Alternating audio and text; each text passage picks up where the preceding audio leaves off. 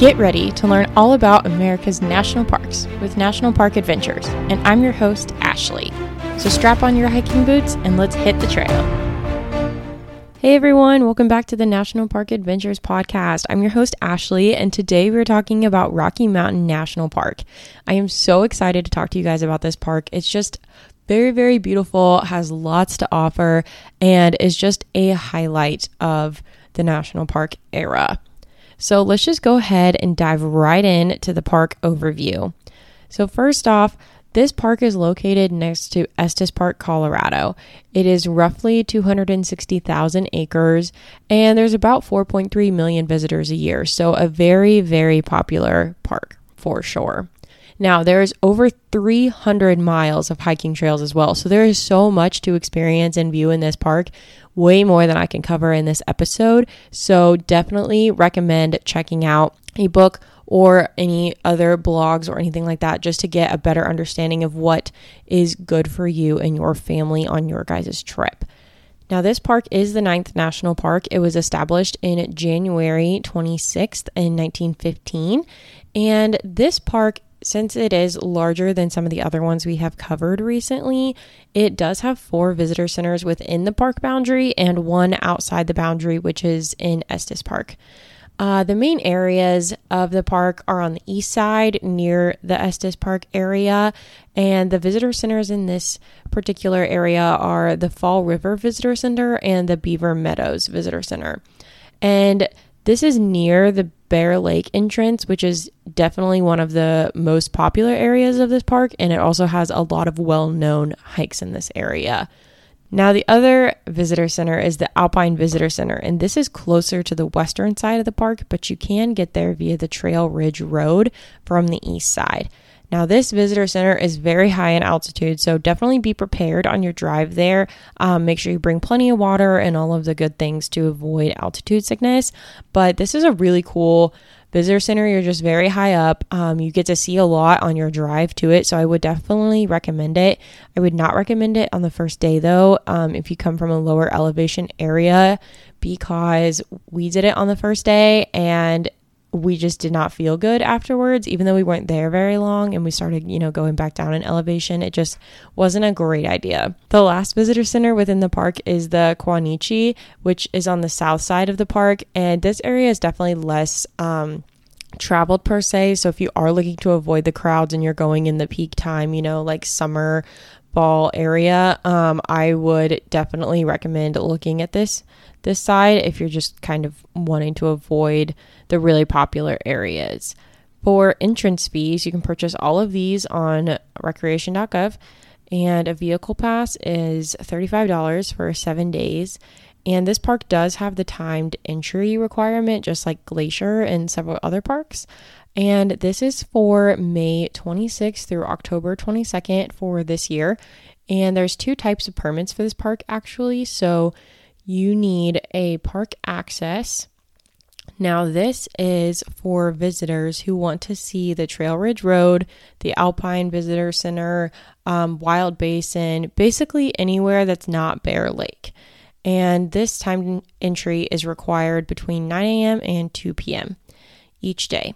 Now, the Park Access Plus is the other option for permits, and this is for visitors who want to see the Bear Lake Corridor, which is, the most popular area. It also does allow you to other areas of the park as well, not just the Bear Lake area, but it is a more popular area, so these permits go faster, if that makes sense. And for the Bear Lake area, the timed entry requirement is between 5 a.m. and 6 p.m. You only need 1 timed entry permit per vehicle, not necessarily per person. So just think about that when you're planning your trip if you're going to need more than 1 vehicle. And you can definitely check the National Park website for at the official release dates for the timed entry permits. They do come out early, so you can purchase those in advance. And in my opinion, the best time to visit would be the summer or the fall. I know that's also the busiest time of year, but personally, I think that's the prettiest time in the park. It is open year round, so you definitely can go in the winter months. It's just going to have a lot more snow and potentially things being closed and things like that. So getting to the park, the closest airport is the Denver International Airport, and it's around 66 miles away from the entrance, so just over an hour and a half. So I would recommend that if you're needing to fly, or you can definitely drive. From Kansas City, it was about maybe like 10 hours or something like that, so not overly bad. Definitely close enough that we wanted to drive instead of fly. Now, navigating the park, you're definitely going to want a car. The only thing is parking is so limited at the trailheads because, again, there's over 4 million people visiting this park each year. It's just a very, very busy park. So I would recommend using the shuttles if you're going to go during that busy time. And the shuttles are great because they're free to use. Now, the schedule for 2023 hasn't been fully released yet, but it should be released very soon. So if you are planning a trip for this summer, I would recommend keeping an eye on the National Park website so you can see that and start planning. But there's a lot of benefits to the shuttles due to just the limited parking. And there's 3 shuttle routes, and you can find this map on the National Park website. And so the 3 are the Bear Lake Shuttle. This stop includes the Park and Ride, the Bierstadt Lake Trailhead, the Glacier Gorge Trailhead, and Bear Lake. And then there's a hiker shuttle, and this only stops at the Estes Park Visitor Center and the Park and Ride. But you can use this to come from Estes Park to go to the Park and Ride and then hop on another shuttle from here. So that's what I would recommend if you don't want to drive through the park. And then the third one is the Marin Park shuttle, and this includes the Park and Ride, Sprague Lake, Hollowell Park, Tuxedo Park, the campground, lots of other trailheads. So I would recommend using those, especially just to try to relieve some stress of trying to find a parking spot. Now, this is definitely only in the very, very busy area of the east northish side of the park. So if you are traveling to the west side or the southeast side, you're not going to have the shuttles. So in that case, I would try to get to the trailhead really early. For example, Wild Basin, which is on the southeast side where we went for our trip, we got there very early, but it was definitely full when we were done, and we were done very early in the day. So I would recommend getting there before like 9 a.m. So let's dive into some of the history of this national park. The area that is now known as the national park was once inhabited by the Ute tribe, and they weren't there year round, just due to like the extreme weather, but they had, access to the land and were the main inhabitants of the land until around the late 1700s. And this land was a part of the Louisiana Purchase in 1803. But many explorers actually avoided the area due to the rugged terrain. And so it really wasn't explored very much until around like 1843. And this is when Rufus Sage came to this area. He was one of the first people to actually write about the area, and he called it the scenes in the Rocky Mountains. And this actually got really popular around the 1860s with the Pikes Peak Gold Rush. So this drew a lot of miners, speculators, all these people that are starting to mine for gold. And by the 1900s, this is when Teddy Roosevelt really started pushing this national conservation and preservation movement.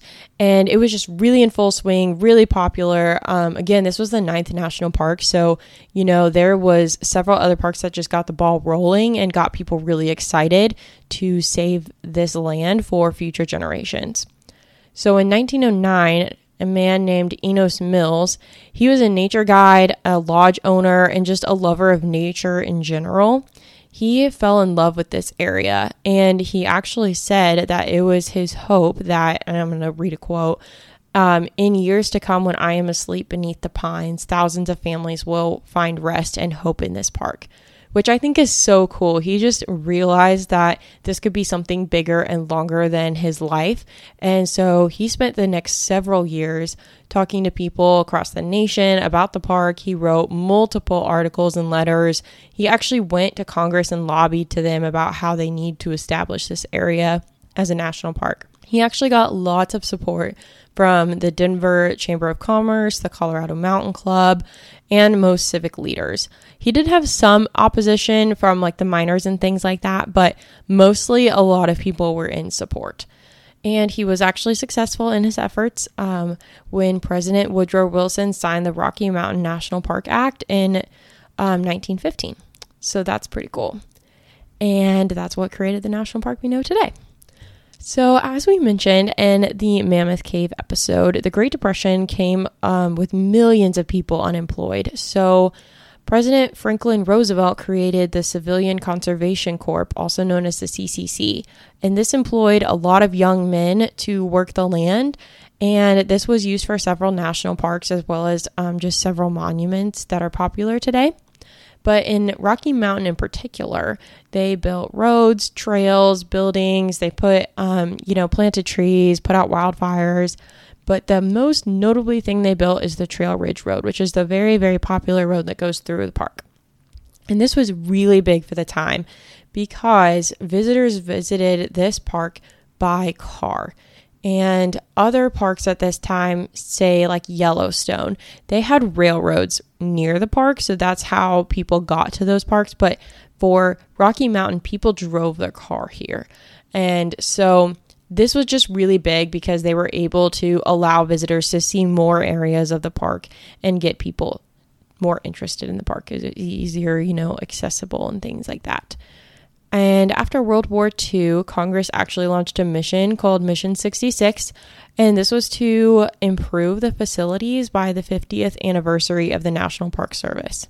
So in Rocky Mountain, there were several visitor centers that were built. They also removed a lot of old buildings and lodges, and they created and improved a lot of the campgrounds. So that's kind of how the national park that we know today was formed, which is really cool. Now, I'm going to kind of skip over what my fiance and I did, only because I did mention practically the whole trip in the first episode of this podcast. This is where my fiance proposed to me, and I go through that whole story, so I didn't feel like you guys needed to hear it again. But if you haven't listened to that episode yet, I would definitely recommend you go back and listen. It's a very, very sweet story, and one of my favorites, obviously. So let's dive into some things that you guys can do with you and your fam or your friends or whoever you're going with to Rocky Mountain. First off, hiking. Hiking is a huge thing. They have so many trails here and just so many areas to discover. So let's just start with the basic, the very, very big one, which is Bear Lake Trailhead. There's so many hikes in this area that you can do, and they aren't overly strenuous.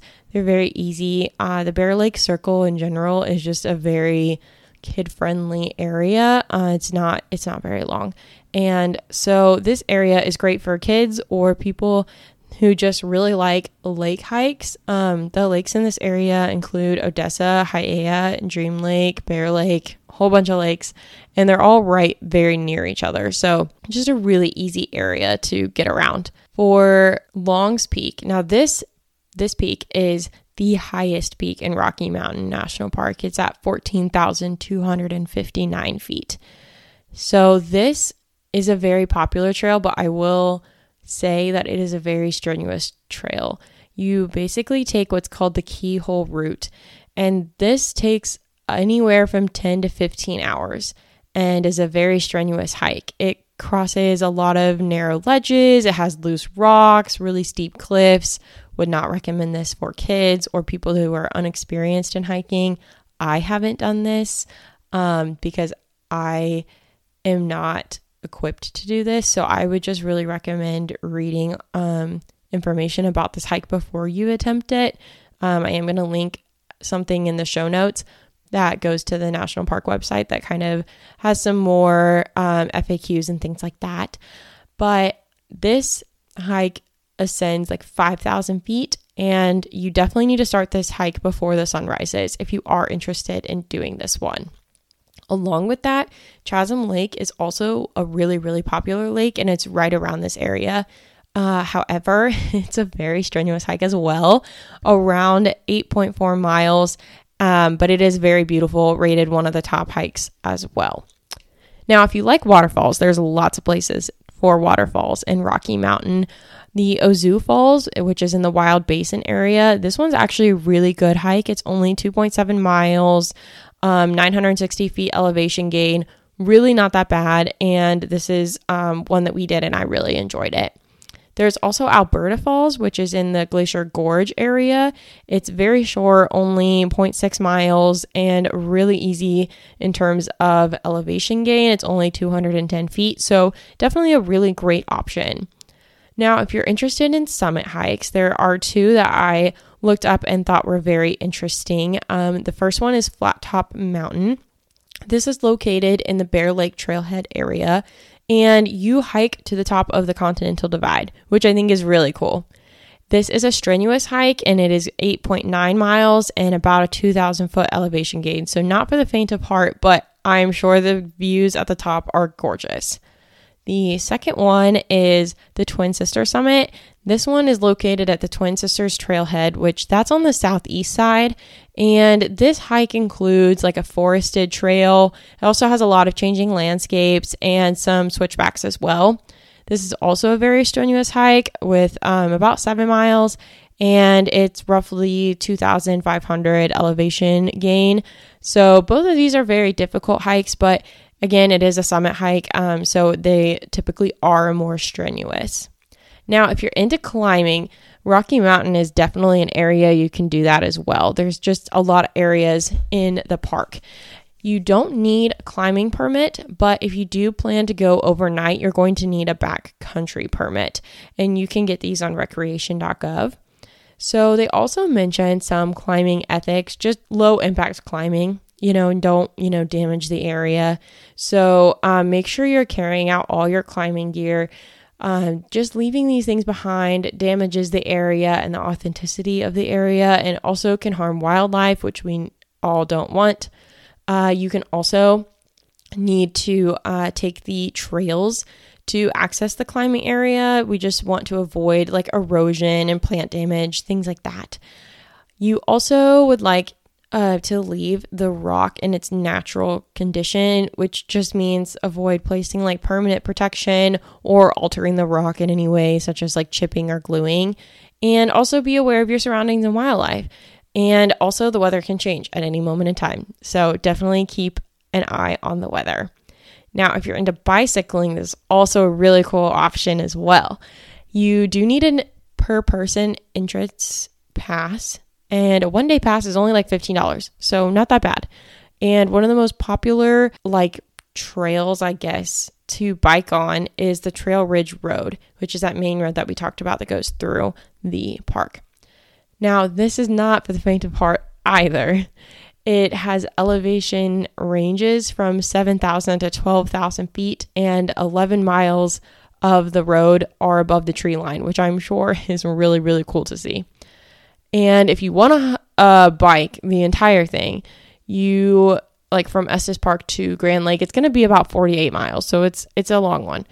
And this is open from April 1st to November 30th, but it's not maintained in the wintry time. So like early April and towards the later of November. So just keep that in mind and make sure you're, checking for any snow or anything like that that might damage the road or like hinder you from being able to bike the road. So some restaurants that you can eat at inside the park, there's not really like a restaurant per se, but from May to early October, the Trail Ridge store has a cafe and a coffee bar, which is right next to the Alpine Visitor Center. So really great option if you're driving the road. And outside the park, Estes Park just has so many options. It's so close to the park, and it's a very cute little town. There's a lot of shops, a lot of things you can do. So some places to stay. Inside the park, you're going to have to look at a campground. They don't have any lodging, which actually surprised me when I was doing my research for this episode. I really thought they would have one lodge, but anyway, so campgrounds are roughly about $35 a night, and you will need reservations. They do go out early, so you can always make sure you can get those before your trip. On the east side, there's the Aspen Glen, Glacier Basin, and Longs Peak campground. And then on the west side, there's the Timber Creek campground. So you can definitely plan, where you want to camp based on what kind of hikes you want to do. So there's lots of options for sure. Now, outside the park, there's so many Airbnbs in the Estes Park area, just a lot of options. Now, these can be very expensive, especially during the peak time. I believe this is partially just because they know that there's not any lodging in the park, and also it's just a very cute little town. A lot of people visit here, so just the demand is higher than the, housing. So, but you can drive on the southeast side, and you can find some more affordable options if you just are willing to drive a little longer to get to the park entrances. This is what we did just because we wanted to save a little bit of money on lodging, and we are early risers, so it was okay with us to have to drive like 20 minutes to the park entrance. So that's all I have for you guys today, but I hope you really enjoyed this episode and learned more about Rocky Mountain National Park. And as always, I have links in the show notes. And if you enjoyed this episode, please like and leave a review. I would really appreciate it. Have a great rest of your day, guys. Thank you so much for listening. I hope you learned something new about America's national parks.